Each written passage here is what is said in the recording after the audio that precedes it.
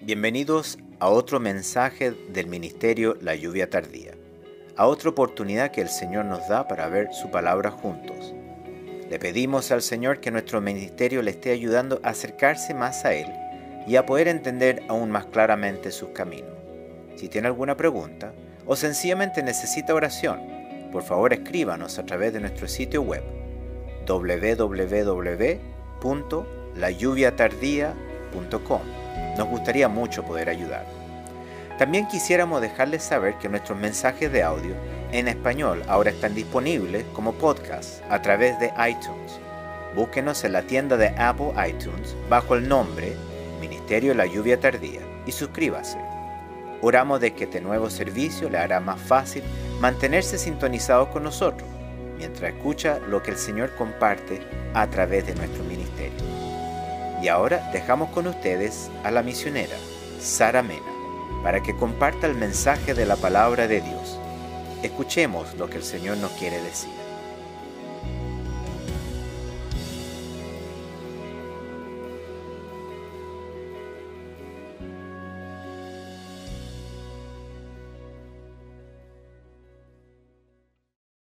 Que el Señor les bendiga. El tema que estaremos tratando hoy a través de la palabra es un Dios condicional. Yo sé que a muchos, y me atrevería a decir que no solo a muchos, sino que a la gran mayoría esto les molesta sobremanera, como también les disgusta y les mortifica, porque a la mayoría de los seres humanos les agrada que solamente les den, o sea, recibir, y por supuesto que les cumplan todos sus deseos y sueños, sin que les pidan nada a cambio o a cuenta, sin condiciones.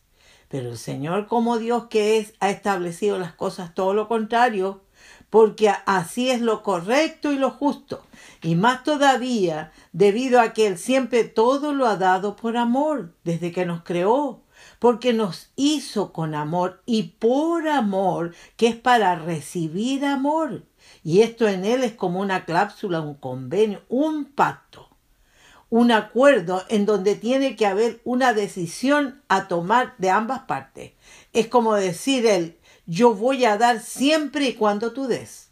Más todavía ahora, después que el Padre dio a su Hijo amado para que Él pagara por todos nuestros pecados con su vida, a fin de que todos los que creyésemos en su Hijo y estuviéramos decididos a convertirnos de toda nuestra vana y mala manera de vivir, el Padre en su perdón nos diera vida eterna en su reino en los cielos, siempre y cuando cumpliéramos su condición de salvación, en perseverancia hasta el fin.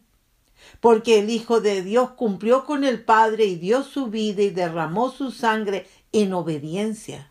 Y por esto que nosotros estamos llamados a ser al Hijo de Dios, Dios y Señor en nuestras vidas, para sujetarnos y someternos a Él, obedeciendo su voluntad. Y por esto mismo que empezando, debemos entender que hasta para recibir esta salvación hay una condición de parte de Dios. Porque si no hay arrepentimiento, conversión y fe, no hay salvación. Y si esto no lo respetamos y lo obedecemos, no nos dará el Espíritu Santo. Por eso que el apóstol Pedro hacía énfasis de esto en su primer mensaje cuando dice, a este Dios ha exaltado con su diestra por príncipe y salvador, para dar a Israel arrepentimiento y perdón de pecado. Y nosotros somos testigos suyos de estas cosas. Y también el Espíritu Santo, el cual ha dado Dios a los que le obedecen. ¿Y con qué propósito es esta condición de parte de Dios para con todos nosotros? Para sacarnos del pecado, para vencer toda esa contaminación que hay en nuestro corazón. Por eso que escogió nuestro corazón para venir a morar en Él, al recibir la vida eterna, porque de nuestro corazón sale todo lo malo. Y por esto el Señor decía, oídme todos y entended, nada hay fuera del hombre que entre en él que le pueda contaminar, pero lo que sale de él, eso es lo que contamina al hombre. Y termina diciéndole, porque de dentro del corazón de los hombres salen los malos pensamientos, los adulterios, las fornicaciones, los homicidios, los hurtos, las avaricias, las maldades, el engaño, la lascivia, la envidia, la maledicencia, la soberbia, la insensatez. Todas estas maldades de dentro salen y contaminan al hombre. Por eso que el Señor escogió como morada nuestro corazón, para proseguir esa conversión, limpiándonos y lavándonos con la espada del Espíritu, que es la palabra de Dios, de la misma que nos dice, porque la palabra de Dios es viva y eficaz y más cortante que toda espada de 2 filos, y penetra hasta partir el alma y el espíritu, las coyunturas y los tuétanos, y discierne los pensamientos y las intenciones del corazón. Y no hay cosa creada que no sea manifiesta en su presencia. Antes bien, todas estas cosas están desnudas y abiertas a los ojos de aquel a quien tenemos que dar cuenta. En ella están también todas esas condiciones que pone Dios para respondernos ante toda necesidad en que nos encontremos. Y esto lo podemos comprobar en cada parte de las Escrituras. Y una de las partes que más me tocó fue al comprobar la claridad que lo dice en los primeros versículos del Salmo 37. Cuando el Señor a través de David comienza primero llevándonos a la realidad de nuestra vida diciendo: no te impacientes a causa de los malignos, ni tengas envidia de los que hacen iniquidad, porque como hierba serán pronto cortados, y como la hierba verde se secarán. Y aquí, después vienen las condiciones de Dios, al decir: confía en Jehová.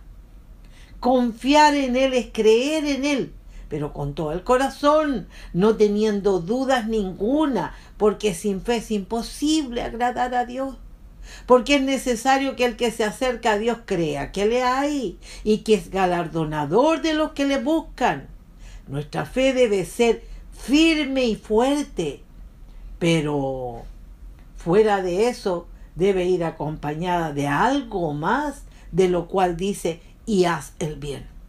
Y muchos se preguntarán: ¿qué es en realidad hacer el bien para Dios? Hacer todo lo que Dios te ordena y te manda. Hacerlo a través de su palabra, que es su voluntad. Es hacer todo lo que es conforme al deber que tenemos con Él. Haciendo todo lo bueno, lo favorable o conveniente al agrado de Dios. Todo lo que es conforme al deber de utilidad y de beneficio. Todo lo que es objeto de un derecho o de una obligación. Y todo esto, ¿a quién primero? A Dios y a nuestro prójimo. Esto es obedecerle a Dios, como Él lo pide y lo manda, porque así lo ordenó y lo estableció, que debemos hablar y hacer lo correcto, que es agradar a Dios. Esto es hacer el bien. Esta es la condición que nos pone Dios para darnos lo que dice enseguida diciendo: y habitarás en la tierra, y te apacentarás de la verdad. O sea que Él te va a dar largura de años. Por esto mismo su palabra dice: oye, hijo mío, y recibe mis razones, y se te multiplicarán años de vida. En esta forma nos exhorta a la obediencia, diciéndonos: hijo mío, no te olvides de mi ley, y tu corazón guarde mis mandamientos, porque largura de día y años de vida y paz te aumentarán. Nunca se aparten de ti la misericordia y la verdad. Átalas a tu cuello, escríbelas en la tabla de tu corazón, y hallarás gracia y buena opinión ante los ojos de Dios y de los hombres. Así es como Dios trabaja. Así trabaja nuestro corazón, con su espíritu y con su palabra, porque es lo único que va a limpiar toda esa contaminación de pecado que hay en nuestro corazón. Porque toda la Escritura es inspirada por Dios y útil para enseñar, para redarguir, para corregir, para instruir en justicia, a fin de que el hombre de Dios sea perfecto, enteramente preparado para toda buena obra. Este es el gran propósito de Dios en sus condiciones. Y esto, en vez de desagradarnos y molestarnos, debiéramos cumplirlo para nuestro bien y para bien de nuestros seres queridos, al responder reverentemente en santo temor a Dios, en todas sus condiciones. Por eso que en esta condición lo primero que Él demanda es fe en Él. Porque cuando tú tienes una verdadera fe y confianza en un ser, tú te entregas y te rindes a Él. Eso es lo que el Señor desea ver en nuestras vidas, que se rindan a su voluntad, para que quieran hacer el bien en la fe, en el amor y en el temor del Señor, para que esa obra permanezca, porque bajo ningún punto lograremos agradar a Dios con la fe, con el amor y con el temor humano, porque estos no sirven por su imperfección y debilidad, porque son inconstantes, porque un día actúan bien, otro día regular y otro día pésimo. Y así es muy difícil llegar a agradar a Dios para que se cumpla lo que Él te quiere dar en recompensa a tu fe y al bien que has hecho. Porque esto se ha cumplido débil e imperfectamente ante sus ojos. Y más todavía cuando te ha dicho en recompensa a esto que habitarás en la tierra y te apacentarás de la verdad. ¿Cómo te va a dar largura de días y años de vida si lo que Él ha recibido no te favorece? Porque esta bendición es para que tú mismo tengas la oportunidad de alimentarte de la verdad, que es la persona de su Hijo. Porque en Él está todo, la salvación, la sanidad y la liberación, el fruto de su Espíritu, las dádivas y los dones. Por eso que el Padre, en su celo santo por su Hijo, pone todas estas condiciones. Y todo esto echa por tierra la fe que hay en tantos que creen que orar es pedir y ya. Y en esta palabra estamos viendo que esto no es así. Porque hasta en el antiguo pacto hecho con Israel, Dios fue condicional con ellos. Todo esto fue establecido por Dios desde un comienzo, cuando los exhortó a la obediencia a través de Moisés, diciéndole: estos pues son los mandamientos, estatutos y decretos que Jehová vuestro Dios mandó que os enseñase, para que los pongáis por obra en la tierra a la cual pasáis vosotros para tomarla, para que temas a Jehová tu Dios, guardando todos sus estatutos y sus mandamientos que yo te mando, tú, tu hijo y el hijo de tu hijo, todos los días de tu vida, para que tus días sean prolongados. En base a esta palabra te pregunto, ¿has guardado sus mandamientos y todos sus estatutos? ¿Qué es cumplirlos, hacerlos o vivirlos? ¿Has procurado que también tus hijos y tus nietos los cumplan? ¿Lo has hecho todos los días de tu vida para que tus días sean prolongados? Por todo esto es que el Señor continúa diciéndonos a todos los que en realidad somos, como dijo el apóstol Pablo, el Israel de Dios. A todos los que en realidad hemos entendido el gran propósito de Dios en la cruz de nuestro Señor Jesucristo, en lo cual está todo el propósito de Dios al darnos a su Hijo, cuando el apóstol dice: pero lejos esté de mí gloriarme, sino en la cruz de nuestro Señor Jesucristo, por quien el mundo me es crucificado a mí y yo al mundo. Porque en Cristo Jesús ni la circuncisión vale nada, ni la incircuncisión, sino una nueva creación. Esa es la meta de Dios para con nosotros.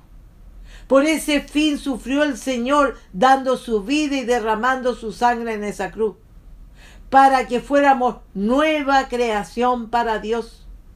Y con este fin Dios ha puesto todas esas condiciones para que logremos y perseveremos como su nueva creación, siendo absolutamente de Él, para que nada ni nadie nos separe de su amor, porque hemos logrado ser el Israel de Dios.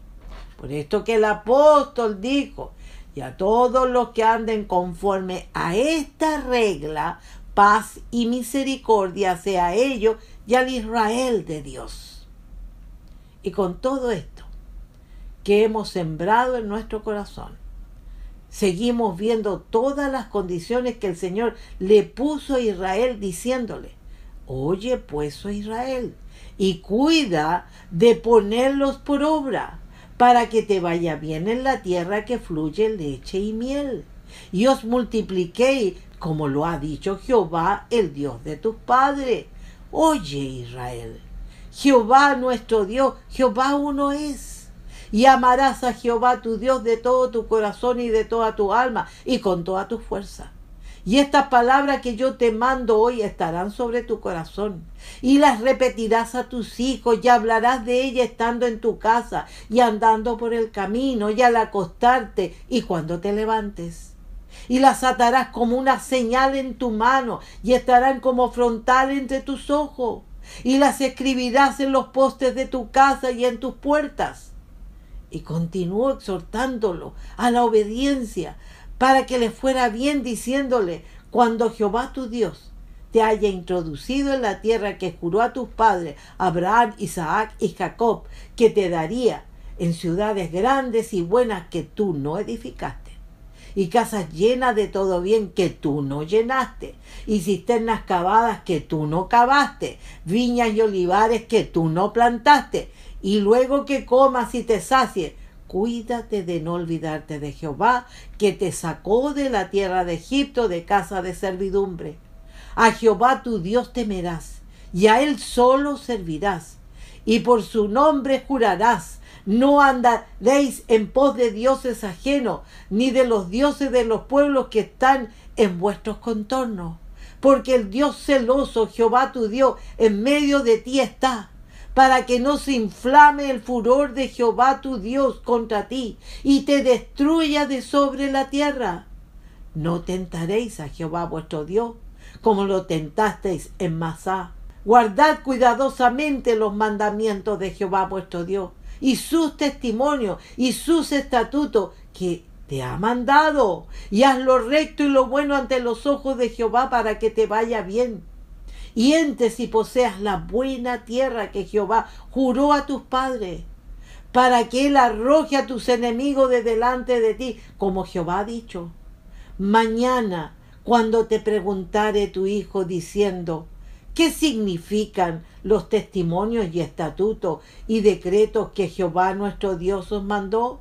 Entonces dirás a tu hijo: nosotros éramos siervos de Faraón en Egipto, y Jehová nos sacó de Egipto con mano poderosa. Jehová hizo señales y milagros grandes y terribles en Egipto sobre Faraón y sobre toda su casa delante de nuestros ojos, y nos sacó de allá para traernos y darnos la tierra que juró a nuestros padres. Y nos mandó Jehová que cumplamos todos estos estatutos y temamos a Jehová nuestro Dios, para que nos vaya bien todos los días y para que nos conserve la vida como hasta hoy. Y tendremos justicia cuando cuidemos de poner por obra todos estos mandamientos delante de Jehová nuestro Dios, como Él nos ha mandado. Ante todo esto, les pregunto: ¿se han dado cuenta que cada cosa que se quiere o se pida tiene una condición? Por eso mismo que en el Salmo 37 continúa diciendo: deleítate a sí mismo en Jehová, y Él te concederá las peticiones de tu corazón. El Señor quiere que te deleites en su persona. Por eso que te pregunto: ¿te causa placer en tu ánimo y en tu sentido la presencia de Dios? ¿Sientes que es un placer buscarlo? Y al tenerlo, es un placer poder disfrutarlo en tu vida por lo mucho que te agrada. Si es así, Él te concederá las peticiones de tu corazón. ¿Quieres que sea así? Cumple con su condición y sé reverente en ese temor santo de Él. Y por esto mismo Él sigue poniendo sus condiciones cuando dice: encomienda a Jehová tu camino y confía en Él, y Él hará. Nuestro deber es confiar en Él. entregándole totalmente nuestro camino, poniendo todo en sus santas manos, descansando en Él de toda carga, confiando en su protección y en sus cuidados, al punto de tener la certeza, la convicción y la seguridad absoluta que Él es el único que no nos va a defraudar, ni nos fallará, porque Él es nuestro Dios fuerte, nuestro Padre eterno, el fiel y verdadero, el mismo que nos ha dicho: no te desampararé ni te dejaré. De manera que podemos decir confiadamente: el Señor es mi ayudador. No temeré lo que me pueda hacer el hombre. ¿Y qué es lo que el Señor va a hacer si nosotros confiamos plenamente en Él? Él nos dice a cada uno de nosotros: exhibirá tu justicia como la luz y tu derecho como el mediodía. El Señor va a exhibir nuestra obediencia, porque Él nos hará nuevas personas con el poder de su Espíritu y con su palabra. Esa justicia, que es esa virtud que solo es obra de Él en nosotros, para que demos testimonio ante el Padre y ante los hombres, y podamos disfrutar del derecho de ser llamados hijos de Dios, donde le daremos a cada cual lo que le pertenece, sobre todo a nuestro Dios, en adoración, en amor y en temor, agradándolo y complaciéndolo como Él se lo merece. Y para cerrar, dejo como un pensamiento estos sus consejos, donde nos dice: guarda silencio ante Jehová y espera en Él. No te alteres con motivo del que prospera en su camino, por el hombre que hace maldades. Deja la ira y desecha el enojo. No te excites en manera alguna a hacer lo malo, porque los malignos serán destruidos, pero los que esperan en Jehová, ellos heredarán la tierra. Pues de aquí a poco no existirá el malo, observará su lugar y no estará allí, pero los mansos heredarán la tierra y se recrearán con abundancia de paz. Amén. Por todo esto hoy te exhorto. ¿Tú quieres que Dios te responda con bendiciones todas tus oraciones? Respeta las condiciones de Dios y obedece en la fe, con el amor y con el temor del Señor. Que el Señor te bendiga.